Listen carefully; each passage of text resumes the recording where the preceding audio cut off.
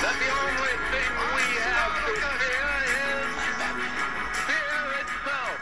Welcome to USA. Hi, we are Hannah, Saira, Rachel, Gabe, and Ben. In this podcast, we will investigate, nay, interrogate, the lesser known, The peculiar. the unexpected sides of U.S. history. in short episodes. A new one every day. Hello and welcome.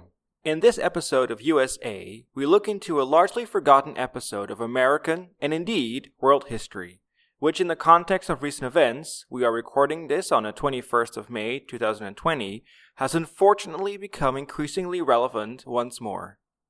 Cities are gripped with fear, schools are cancelled, theaters, places of worship, and other places of public amusement have been shuttered. Sounds like something grabbed from today's headlines. However, it is October 1918. The United States has been an active participant in World War I for more than a year. And while American troops are fighting the Hun in Europe, an even more deadly adversary is at work stateside.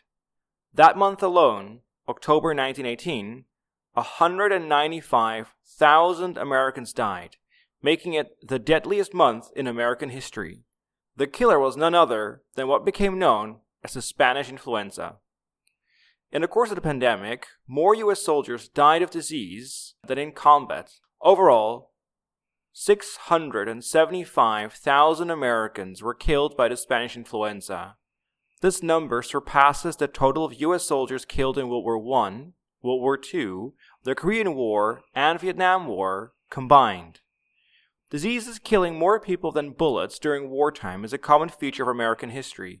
For instance, during the American Revolution, more people died of smallpox than died fighting. But we don't think about it, or we didn't used to think about it.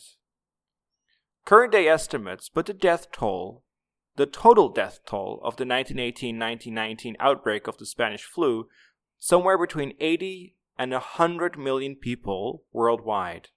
With regard to the origin of the influenza, we will likely never be able to determine definitively the source of the 1918 pandemic. The United States, France, Austria, and China are sometimes mentioned. We do know, however, that one place from which the Spanish influenza probably did not originate was in fact Spain. But more on that later. Furthermore, we know that America's heartland played a critical role in its expansion, if not origin. On the morning of March 11, 1918, an Army private reported symptoms of fever, sore throat, and headache in Fort Riley, Kansas. By lunch that day, more than 100 soldiers on the base had fallen sick. From Fort Riley, soldiers carried the disease to other American bases, the battlefield in Europe, and beyond. Now, three factors are central in understanding how the 1918 influenza was so impactful. Firstly, at the time, very little was known about viruses and their transmissions. A News of the World report from November 1918 lists the following as recommended precautions against contracting the flu. Wash inside of nose with soap and water each night and morning. Force yourself to sneeze night and morning. Then breathe deeply. Do not wear a muffler. Take sharp walks regularly and walk home from work. Eat plenty of porridge. Although diet and exercise are, of course, essential components to our health, a brisk walk isn't going to do much when it comes to preventing a virus from hijacking a host's cells and replicating itself. Secondly, the flu was significantly underestimated. Initially, this new influenza strain was rarely fatal and set off few alarms. Across the battlefields of Europe, it was referred to as the 3-day fever. However, it did continue to spread, and by the summer, it had been seen on nearly every continent. Pathology at the time did note lung tissue full of fluid and hemorrhages, but many of the fatalities earlier in the pandemic were misdiagnosed as other infectious diseases. By July, the medical community, and especially those along the war front, had decided the threat was over. A British medical journal at the time wrote that influenza has completely disappeared. It had not. While the first wave of flu in 1918 was relatively non-lethal, the second made up for it in spades. In September, a soldier stationed at Camp Devens in Massachusetts was sent to the hospital and misdiagnosed with meningitis. The next day, more than a dozen more were sent to Devon's hospital. At its worst point, 1,543 soldiers at Devon's alone were diagnosed with the flu in a single day.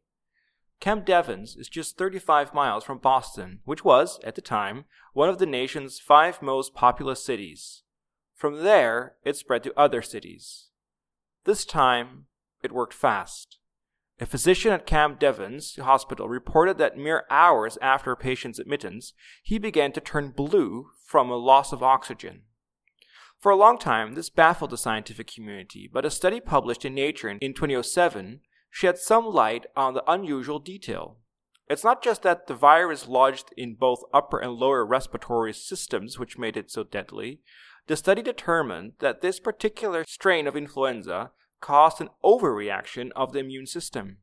Thus, people with a more robust immune system were, ironically, more at risk of death. A flu virus that thrives on healthy young adults circulating through war barracks and military hospitals is a recipe for disaster. The numbers were staggering.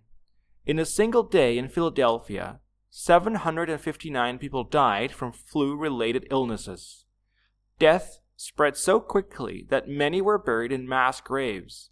While the symptoms had been typical during the pandemic's first wave, this time they were not. Many reported coughing up blood and bleeding from the ears, nose, and even eyes. Streets were deserted.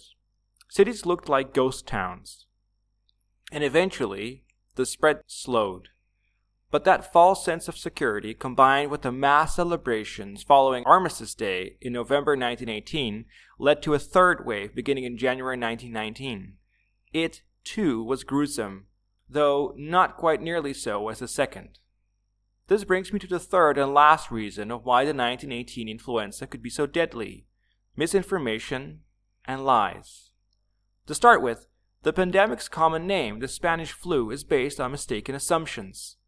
As the disease spread throughout the trenches in the European battlefield, belligerent nation governments went to great lengths to conceal its severity, so as not to lower morale. In neutral Spain, however, the press was free to report as it pleased, and did so especially when the nation's king, Alfonso XII, became gravely ill, leading to the assumption that the flu had originated in Spain. Under the auspices of maintaining wartime morale, President Woodrow Wilson signed the Sedition Act in 1918. Under threat of 20 years imprisonment, the law made it illegal to utter, print, write, or publish any disloyal, profane, scurrilous, or abusive language about the form of government of the United States. It was an era in which the government felt absolutely comfortable lying to its citizens. One of the architects of the Committee of Public Information, the U.S. propaganda machine also created by Woodrow Wilson during the war, a guy by the name of Arthur Bullard, is credited by saying that truth and falsehood are arbitrary terms. The force of an idea lies in its inspirational value. It matters very little whether it's true or false. So it is unsurprising that, as Americans were dying by the thousands, public health officials continually lied about the scope and severity of what was going on in order not to undermine morale. And thus, due to a lack of medical understanding, an underestimation of the severity of the influenza, and intentional misinformation, the 1918 influenza pandemic left scars on nearly every part of the planet. Extraordinary examples include the case of Fiji, where 14% of the entire population died in just 16 days. Closer to home, Alaska was also hit particularly hard, with entire villages dying out in a matter of days.